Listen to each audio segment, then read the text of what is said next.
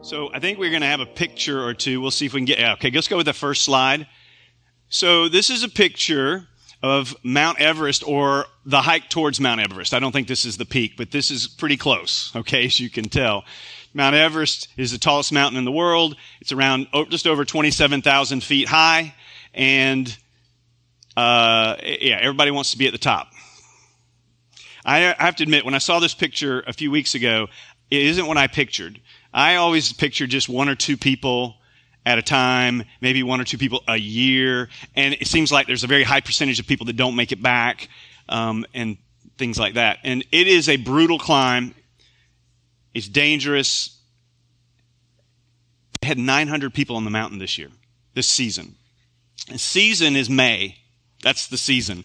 It's like, you don't want to be up there really on May, but any other time the weather is horrific. But in May, there are times where you can kind of dodge the storms and make it up to the top if things work out.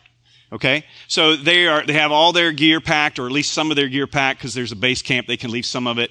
But the idea is, if a storm comes, you put your tent up, you jump in the tent, and you have your oxygen tank, because it's really, really thin oxygen up there. When you get near the top, there's so little oxygen that literally you take a step and then you stop to catch your breath. That's how thin the air is, okay? So I don't know why these people are doing this, okay? But I have some suspicions, because I'm a guy and I know what it's like to be able to say, I did it. I did something, right?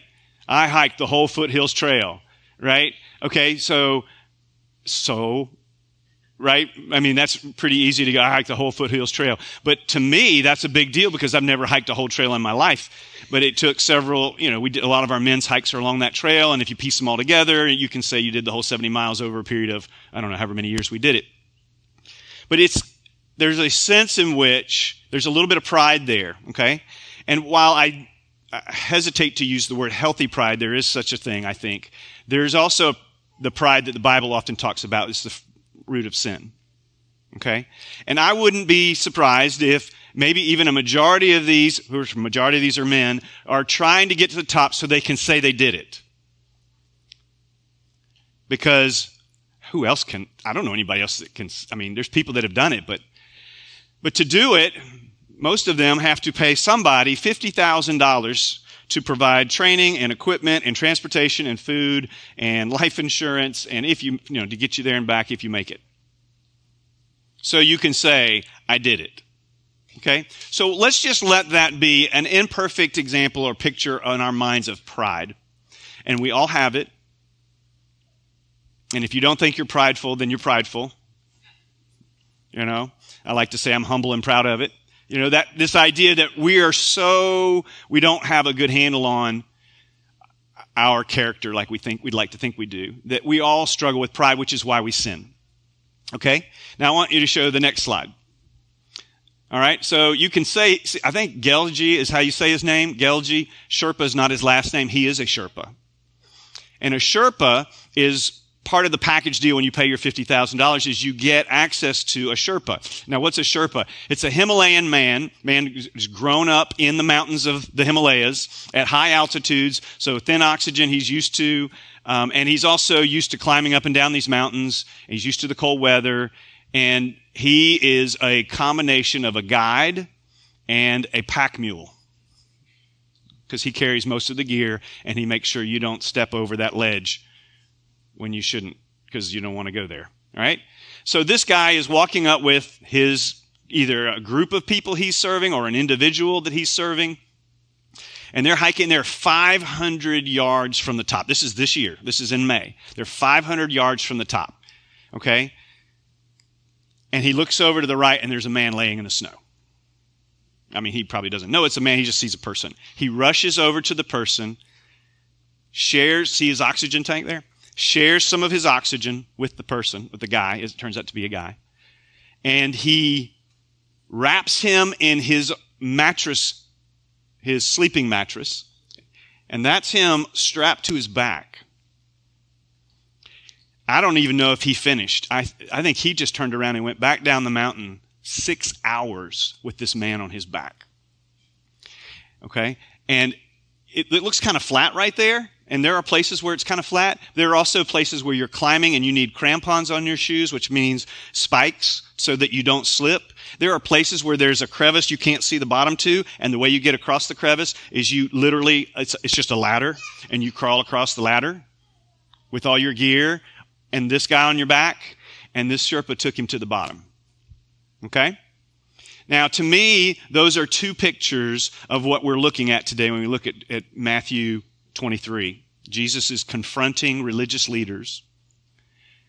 I just think it's a coincidence, guys, that he's talking to men, okay? He's talking to men in high position with power, with respect, with authority, with money, with influence. And he is saying some of the harshest things you will ever hear Jesus say, okay? You won't find any of these things on many bumper stickers, okay? All right, these are not the Jesus coffee cups that you will be seeing in the Christian bookstores, okay? This guy did what we talked about last week, right? We said the antidote to pride is to serve, is to humble yourself and serve others, okay? He didn't even know this guy, and he risks his life. This is the Good Samaritan on display, isn't it? This is what we read in Luke 10 when we read the Good Samaritan story. He, at great personal cost, money, time, risk of life, he rescues somebody. And this is a question we need to be asking ourselves. Who's my neighbor? The answer that Jesus gives us in Luke 10 is whoever's in your path in need. And last week we said, right, who's in need in our path? Everybody. There's not one person that doesn't have a need. Now, some are in crisis, and it's more obvious, and more dramatic, more physical, but all of us have needs, okay? So today, we're answering this question. What lessons can we learn from Jesus' warnings about spiritual hypocrisy and blindness, spiritual blindness, okay? What can we learn? What lessons can we learn from Jesus' warnings about spiritual hypocrisy and blindness? And like me, you're probably going, didn't we already do like 2 or 3 sermons on hypocrisy? And I'm going, yes, because that's the way it comes. As we work our way through Matthew, a few verses at a time, we do it in order, the best we can, the way we see it coming. Let's just keep this in mind. This is God-breathed Word of God. We believe that God wrote perfectly through the imperfect human writers that wrote this down. And so we believe that the books and letters and things that we read in here are ordered and organized in such a way that God intended. So if God spends 3 weeks on hypocrisy, hello, maybe there's a reason. Maybe it's because I need to hear it and preach it again. Maybe someone else. We'll go with me and just stop there, okay? But I might not be the only one. So we're going to start in verse 13, and we're going to work through these painful verses, because if you have a heartbeat and you care what God thinks, this is going to be hard, because you're going to maybe see a little bit of yourself in here. I know I have, and it's going to be difficult. But the mercy of God is at work here. When God shows me my faults, it means He's opened my eyes to see them. And now all I need is the courage to repent and believe that there's a better story for me. There's a better way. And this is what I'm hoping you and I will find as we go through this together. So with that, let me say a quick prayer, and then we'll continue. Lord Jesus, I thank you that you were willing to say these words publicly to those who were actually trying to kill you already. In your last days on earth, you put it all on the line to say the truth that sets us free. You really are the way and the truth and the life. No one comes to the Father but by you. And so, Lord, I thank you for your model, your example, your life given for me so that I might live for you. Lord, I pray that we would have ears to hear what you want to say today. Lord, this is not the message I would have picked for today, but it's the message you picked for today. And so, Lord, I pray, I believe it will not return void, that your word will touch hearts and minds, maybe in a way that it would not have happened otherwise. And so, Lord, help us to have the faith to believe that you're alive and working in us, and that we would have the humility to believe and receive and become children of God. In Christ's name we pray. Amen. So if you remember in Matthew 5, we had the first 12 verses of Matthew 5 began the kind of the Jesus manifesto of what we call the Sermon on the Mount. And it begins, blessed are the, and I could read those, but there's like 7 or 8, blessed are the poor in spirit, blessed are those who mourn, blessed are the poor, etc. Those are all divine blessings. These are the opposite. These are divine woes. And this isn't woe Nelly, okay? This is woe have mercy, because the judgment, the righteous, divine condemnation and wrath of God is being pronounced on these men in front of these people. This is incredible intensity, okay? So let's remember the first 12 verses we talked about last Sunday. Jesus was talking to the crowds and the disciples, and the Pharisees and the religious teachers of the law were right there watching. And he's talking to the crowds and to his 12 disciples, and he's warning them about those guys. Okay? Among other things, he's like, they don't practice what they preach. Okay? There's a whole list of things he gave. You go read the first 12 verses. Well, at verse 13, he pivots and he starts talking directly to those men in front of the crowds and the disciples. And he continues, but it's not exactly warnings. It's warnings for these folks, but it's really not warnings for these guys, because he says, I don't know how you're going to escape hell based on the way you've lived. Now, maybe they had a way out, and it's really not up for me to decide, but this is, I'm telling you, and these are guys that are already plotting his death. Okay, so verse 13 starts off with the first of 7 woes, 7 divine judgments, pronouncements, and there's reasons behind each of those which we'll touch on as we go through these. Starting in verse 13, I'll read through 15. Woe to you, teachers of the law and Pharisees, that's the religious leaders that are present, you hypocrites. You shut the door of the kingdom of heaven in people's faces. You yourselves do not enter, nor will you let those enter who are trying to. Woe to you, teachers of the law and Pharisees, you hypocrites. You travel over land and sea to win a single convert. And when you have succeeded, you make them twice as much a child of hell as you are. Okay, Jesus has arrived. It's not what we expected. Let's see. What's he? Why is it? There's 2 of the woes. Why is he saying this? What's he mean? You shut the door of the kingdom of heaven in people's faces. You yourselves are not willing to enter. What's he saying? He's saying the way to God, the way of salvation to God, the Creator. All right, we see that it's through Jesus, and he's saying to them, you are preventing people from seeing that, you are preventing people from being encouraged to go down that road, and you're not willing to go down that road. Okay? Now, here's a couple of ways that could happen, and maybe even the ways we could actually be guilty of the same thing. And I know that might be hard to swallow, but just work with me for a second. Okay, let's do this. We did this last week. Let's imagine there's a line right here, and this line is the truth of Scripture. Okay? And remember last week he said that the Pharisees and the teachers of the law were actually teaching the Word of God. They were teaching the law of Moses. They were doing so accurately, pretty much. When they did, they were to obey what he said, what they taught. Jesus said, obey. It's in verse, let's see here. Be careful to do everything they tell you to do. Verse 3. Be careful to do everything they tell you to do. That's the Word of God. But then he said that they are misleading the people by doing 2 things, adding to the Word of God and taking away from the Word of God. They were adding to the Word of God by adding man-made rules and traditions and regulations on top of the Word, which were not true or not life-giving like the law is. And the law is life-giving because it leads to life, not because it is in and of itself. Less they good. Second, what they were doing was the opposite of what God wanted them to do.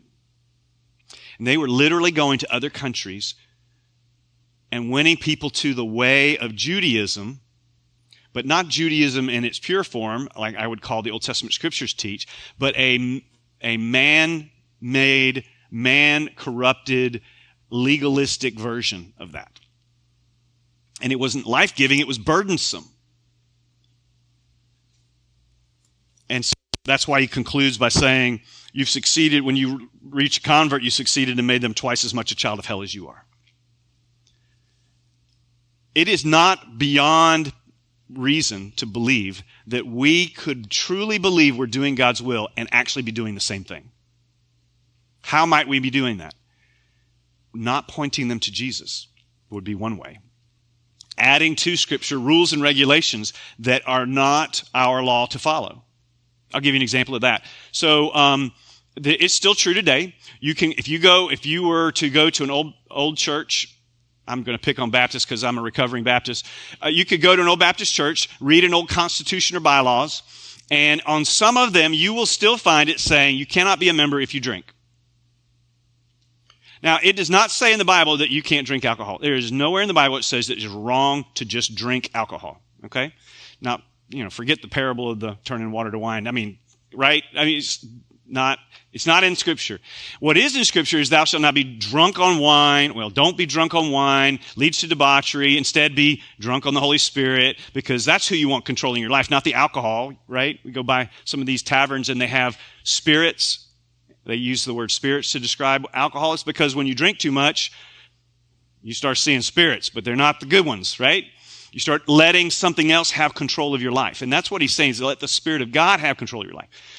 Well, what they've done is they've taken the law of God and they've added man's and extra rules there with good intentions, probably, but poor execution. Another way so we can mislead people to say, well, if you'll follow that rule, don't dance and chew and go with girls who do. If you believe those and follow those rules, then you're going to be good with God, right? It's not.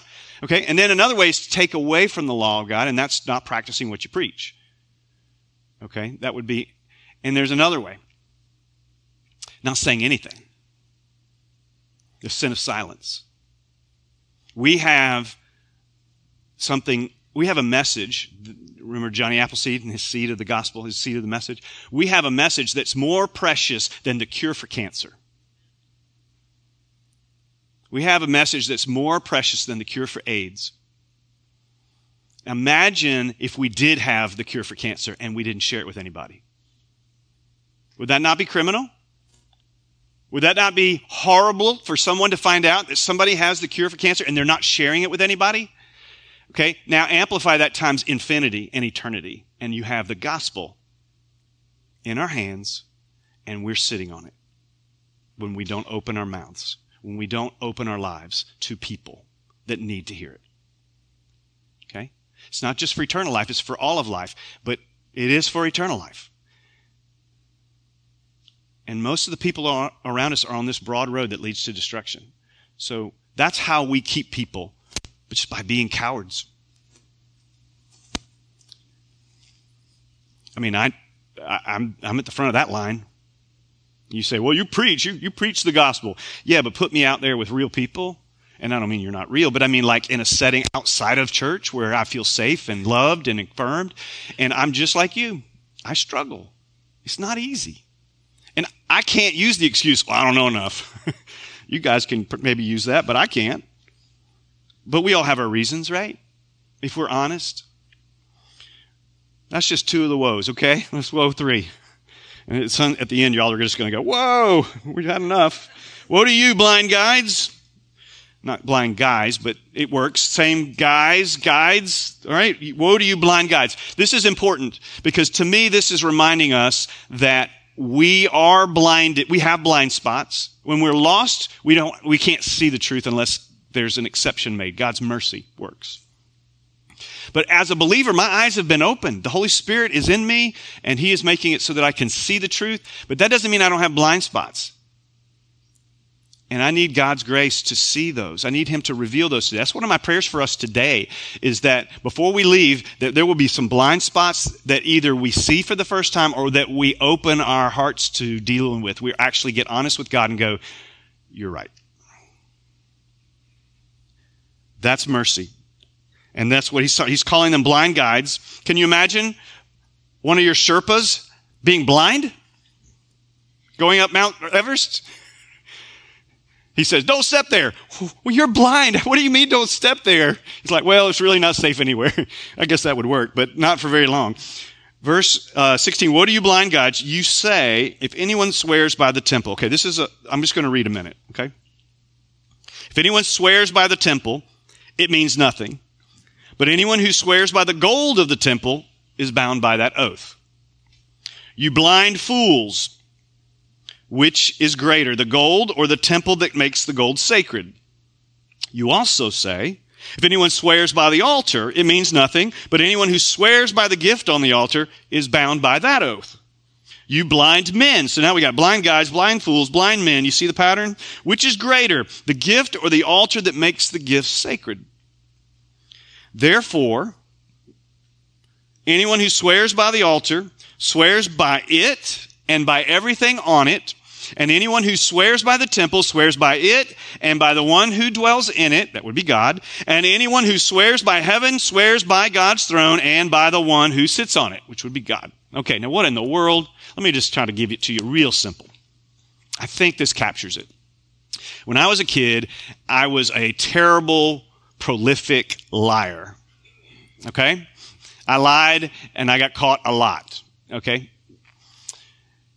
Once in a while, I would be accused of doing something I actually didn't do. And so I'd say to my mom, I didn't do that. And of course, she's already skeptical because pattern, right? And brother's over there going, yes, he did. And so I promise, right? I'm pulling out the I promise. Okay, what am I doing? I'm swearing an oath, in essence. I'm saying, this is different. I'm really doubling down. I really told the truth. I promise. Now, why do I do that? Because my track record isn't good enough on its own. So I have to level up somehow. I'm desperate. I'm going to get punished for something I actually didn't do. So you can relate to that, right? You've seen that. That's kind of what it's talking about here. But even more than that, it's saying this. So when I was in my same age period of time, we'll call it middle school, because that was some terrible years. So I'm at school, and I tell somebody a story because, you know, we make up stories in middle school just because we want to be liked. And if somebody laughs at a joke or says, oh, that's really cool, then all of a sudden your cool meter pegs just a little bit. And so I say something, I tell somebody a story or say something, and they go, and slip that hand behind my back and say, I promise. But I don't show them this. What am I doing?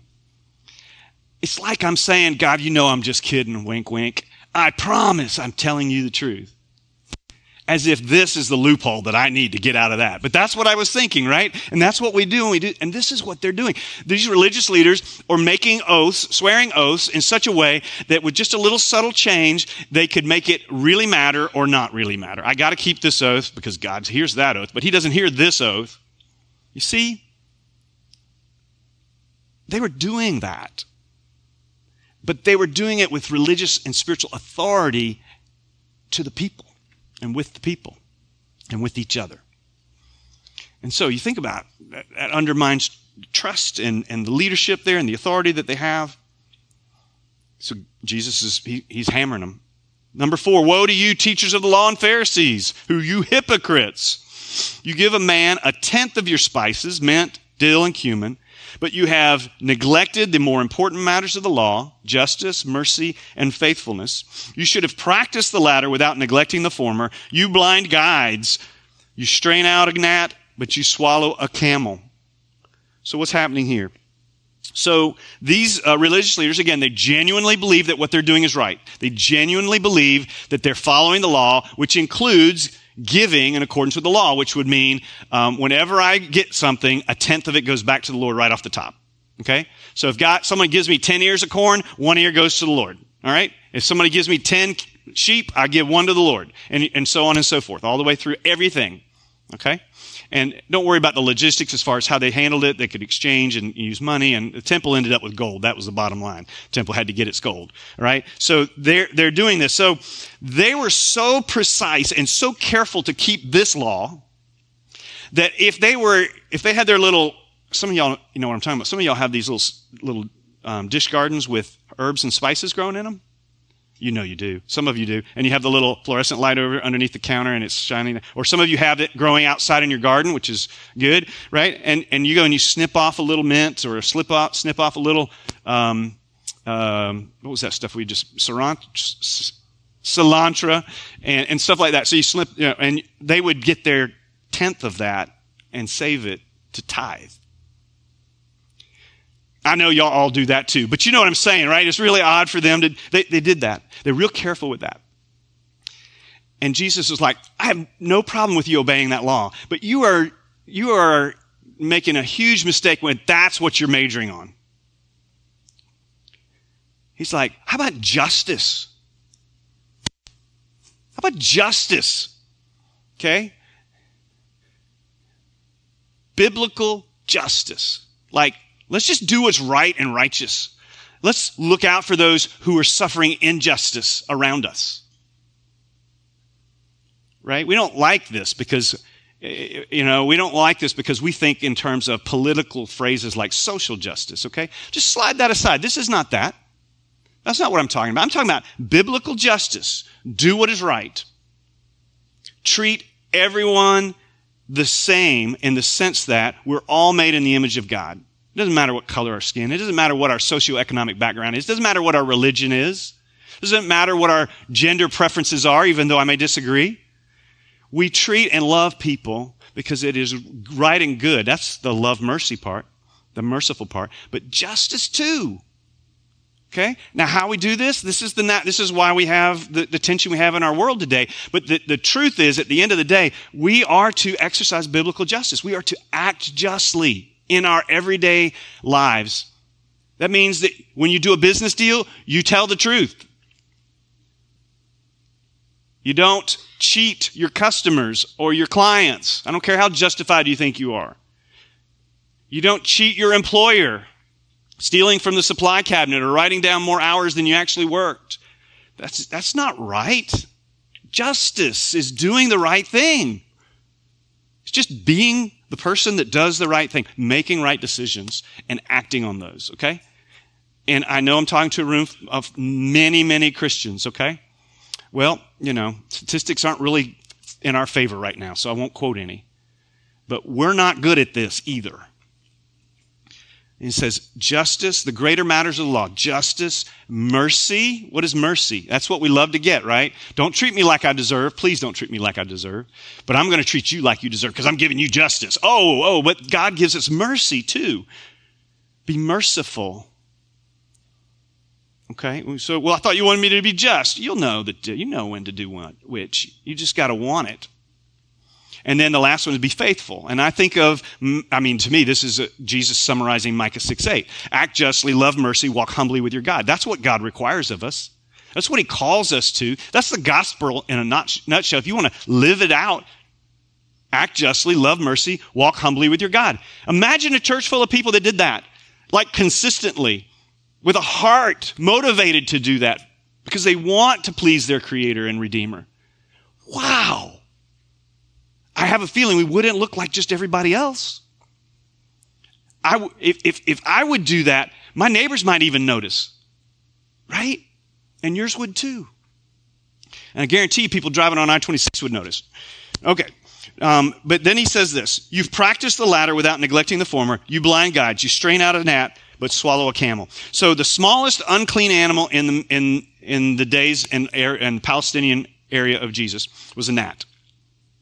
So if you ate a gnat by accident, you are now unclean, which means you can't do all the religious celebration that comes, whether it's a time of worship or whether it's a festival, which is probably the big deal because there's lots of food and wine involved, I'm sure. And so you have this Passover festival. They had 3 major festivals a year in Jerusalem, and they were, everybody was strongly encouraged to come in. We're supposed to come to all 3 if they lived within a reasonable distance. But you couldn't participate if you were unclean. Okay? And then people would look down at you like, oh, you're unclean. As if they're beneath you, as if they weren't unclean yesterday. But they just got through their cleansing, so now they're back and they can look down on you now. So the gnat was the smallest animal that was unclean. The camel was the biggest. So Jesus does something interesting here. He uses a real example and then he uses a metaphor.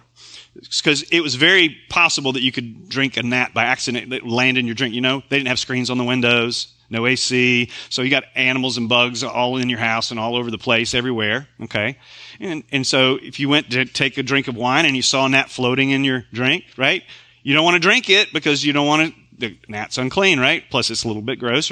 And so they would literally pour the wine through a cloth that would strain out gnats. Or water. They do it with drinking water too. Not that they drank much water, but you know what I mean.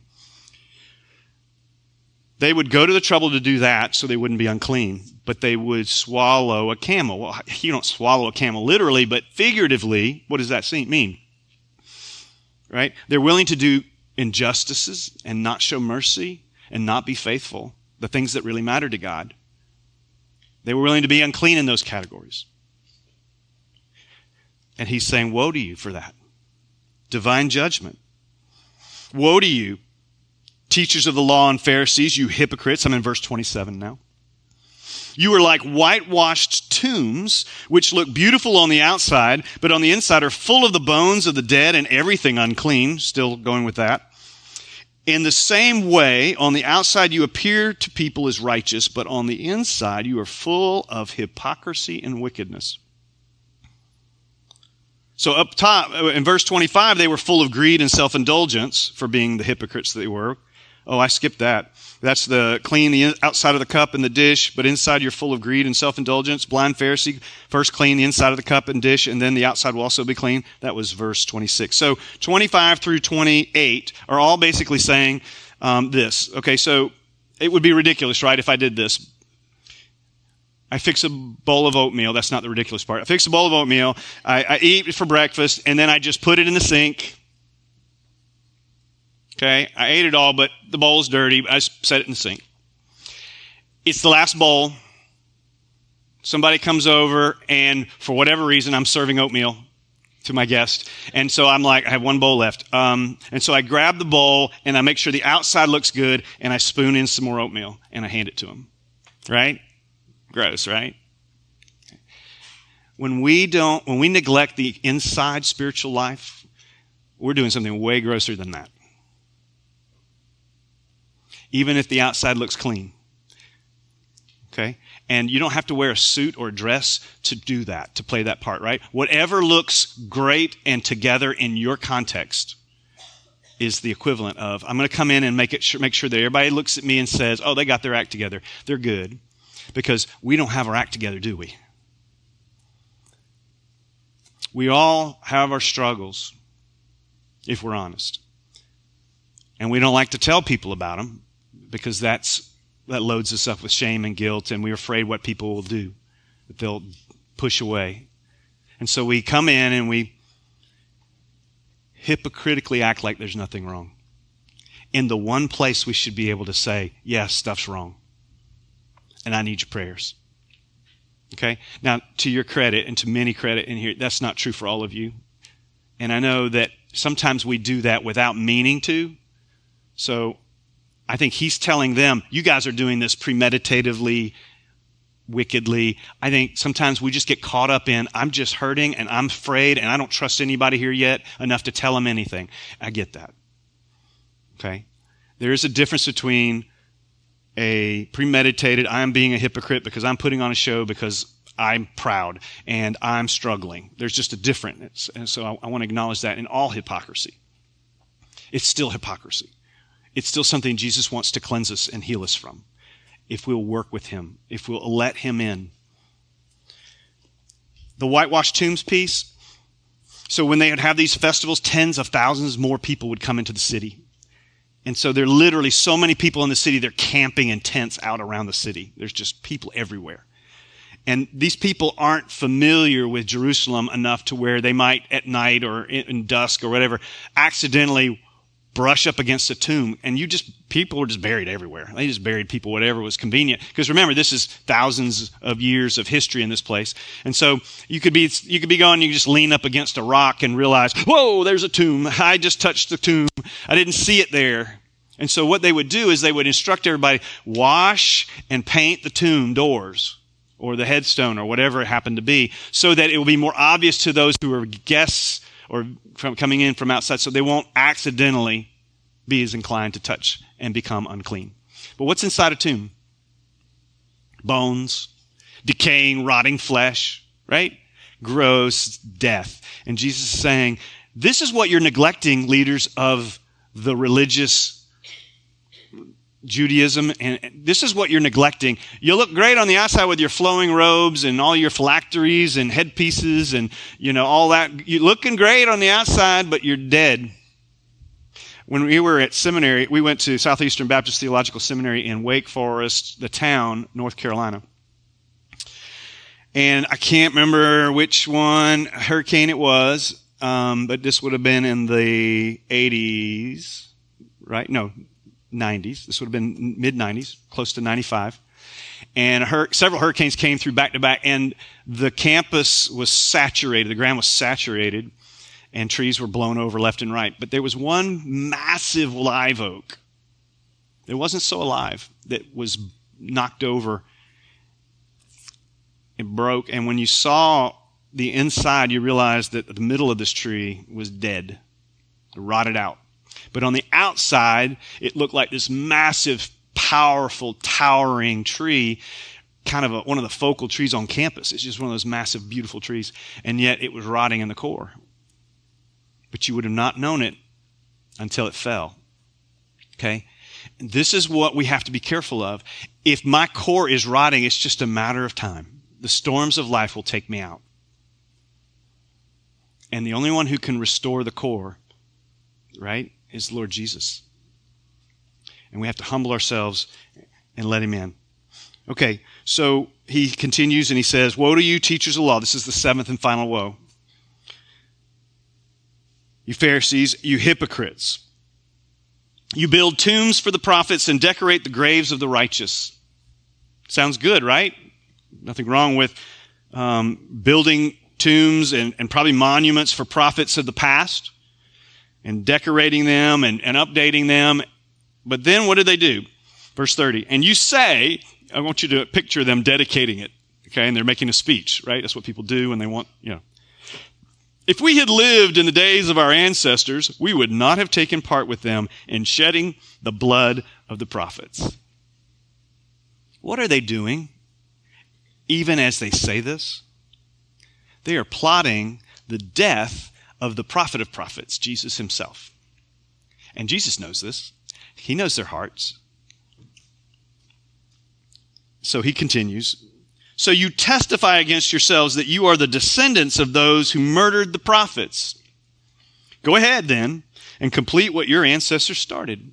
I mean, it's almost like he's like, go ahead, nail me to the cross. I mean, he is so ready to be done with this. "You snakes," verse 33, "you brood of vipers." How would you like to be called a baby snake, a baby cobra, and know that the person is saying, Satan, serpent, you know what I mean, you baby cobra, you. And that's what he's saying. All of you, you're just a big brood of baby Satans. Child of hell. I mean, he is not holding back. "How will you escape being condemned to hell?" That's what he says to him. Now, I don't think he's saying that there's no hope, but it sure sounds like it. "Therefore, I'm sending you," this is the future he's talking about, "I'm sending you prophets and sages," that's a wise man, "and teachers." Sages can be wise men or women. "Some of them you will kill and crucify." Think Stephen. Stephen wasn't crucified. Stephen was stoned to death. Peter, crucified. "Others you will flog in your synagogues," John and Peter, "and pursue from town to town." Paul did that. He was Saul, went by Saul, and he was pursuing Christians and arresting them and persecuting them and at times killing. And so upon you will come all the righteous blood that has been shed on earth, from the blood of righteous Abel to the blood of Zacharias, son of Berechiah, whom you murdered between the temple and the altar. Truly I tell you, all this will come to this generation." Happy Father's Day. Right? He is saying the judgment that has been stored up against all of those prophets that your ancestors murdered, because they had the same heart you have right now against me, 1,500 years of that is going to fall on you and this city. I don't know about you, but whew. Then he says this. So we see that's kind of the anger of Jesus. He's not like out of control. This is a righteous anger, a righteous indignation. But then we see him turn at verse 37 to a righteous anguish. "Jerusalem, Jerusalem, He's talking to the people of Jerusalem, and we're going to see who are rejecting him, including those men. You who kill the prophets and stone those sent to you, how often I have longed to gather your children together as a hen gathers her chicks under her wings, and you were not willing. And you were not willing. And you were not willing. Jesus is willing to gather.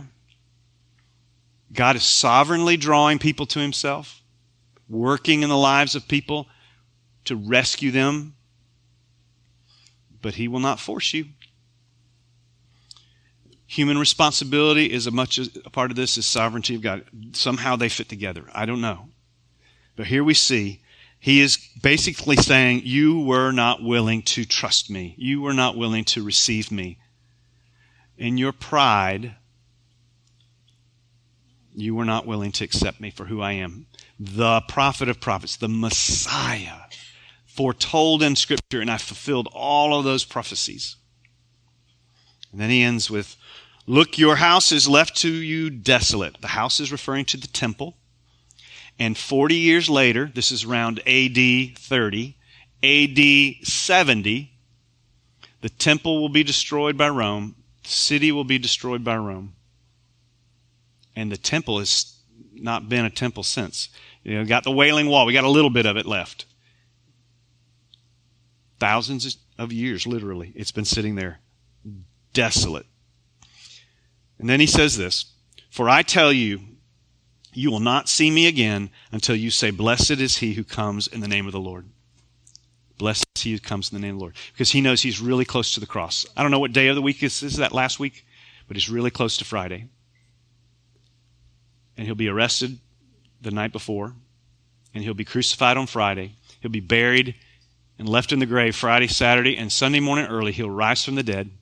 In 40 days he'll appear to his followers, and then he'll ascend to be with the Father and leave the rest of us to cast the seeds of the gospel message. If we humble ourselves, put on our best Sherpa act, and carry people far from God to Jesus. That's what he's calling us to. So the question we were asking right at the beginning was, what lessons do we learn from the warnings of Jesus about spiritual hypocrisy and blindness? We have our blind spots if we're not completely blind, but there's a remedy to that. And the hypocrisy is a fruit of that. How do I go unblind? Look, there's a road that leads to destruction, and most people are here. Most people you and I know are here. And they're heading towards, they're all hellbound, apart from a life-changing experience from their Creator, Jesus Christ. There's a narrow way that leads to life. And the Bible says, Jesus says, few find it, but some do. And we don't know who that's going to be. So we love those on the broad road. And we ask God, show us who are your people in this crowd that we can lead to you so that we can help them find the way home. How do we do that? And maybe you're saying, well, I think I'm on the broad road. Well, it doesn't matter. You just come to the place where you go, Lord, I need you to open my eyes. And maybe you're going, I don't really want him to open my eyes anymore. I've seen enough today.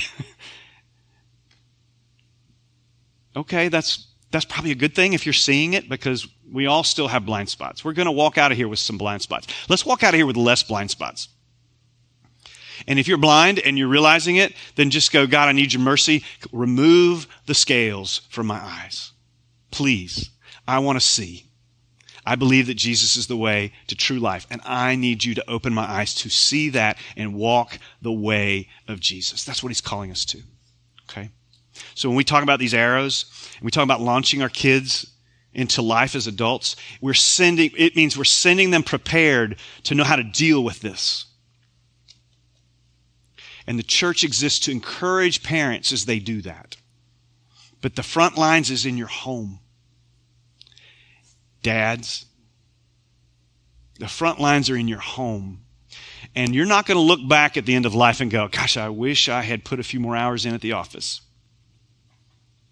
No, you're going to wish you'd spent a few more hours with your kids, pointing them to Jesus. And I don't want you to have regrets. We all probably already do. Let's stop that. Let's move forward. We can't change the past, but we can change how we handle the future. We can change not just an action today, but that's a good start. We could change an attitude, and we could certainly change our pattern of behavior, but that's going to take a move of God, a willingness to face the blind spots that are in our lives. So I'm going to pray in just a second, and I'm going to pray a prayer that anyone in here can pray. I mean, you can however you want. It's the heart of faith that God senses. That's what he's responding to. He's not responding to your actual, necessarily the words and how you say them. But if you don't know the Lord, the remedy is repent and believe. It's repent of this way. And there's been a lot of that description here. It's repenting of walking on my own, living life my own way, instead of walking in the way of Jesus. But if you're a follower of Christ, but yet you feel conviction, you should embrace that conviction and say, thank you for convicting me of my sin. Now forgive me of my sin. Cleanse me of my sin. It's the same thing. It's repent, which means I'm going to turn away from this way, and I'm going to turn this way. That's it. It's a changing in your thinking. It's a changing in your attitudes, your beliefs, your hearts, your emotions. It's just a wholesale, I'm done with this. I'm embracing this. And I can't do this alone because I will fail. Right? We need each other, don't we? We need each other. We need the encouragement. We need the prayer support. We need someone to get in our face and say, I love you, brother, but you are missing this blind spot. We need that. And this is why we gather. So let's pray.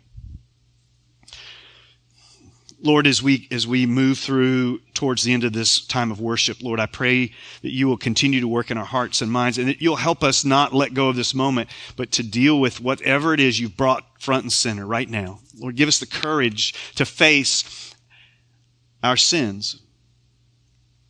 Lord, thank you for giving us a way to face them with hope, that you've given us a way to be forgiven, that you said if we confess our sins to you, you are faithful and just to forgive us of those sins and to cleanse us, to purify us from all unrighteousness. Lord, that is good news. That's a promise that we can embrace. Lord, help us to have the courage to do that, to humble ourselves and to throw our hands in the air and say, I surrender, Lord, to you. I'm giving up my old ways, my attitudes, my patterns, and I am turning to you.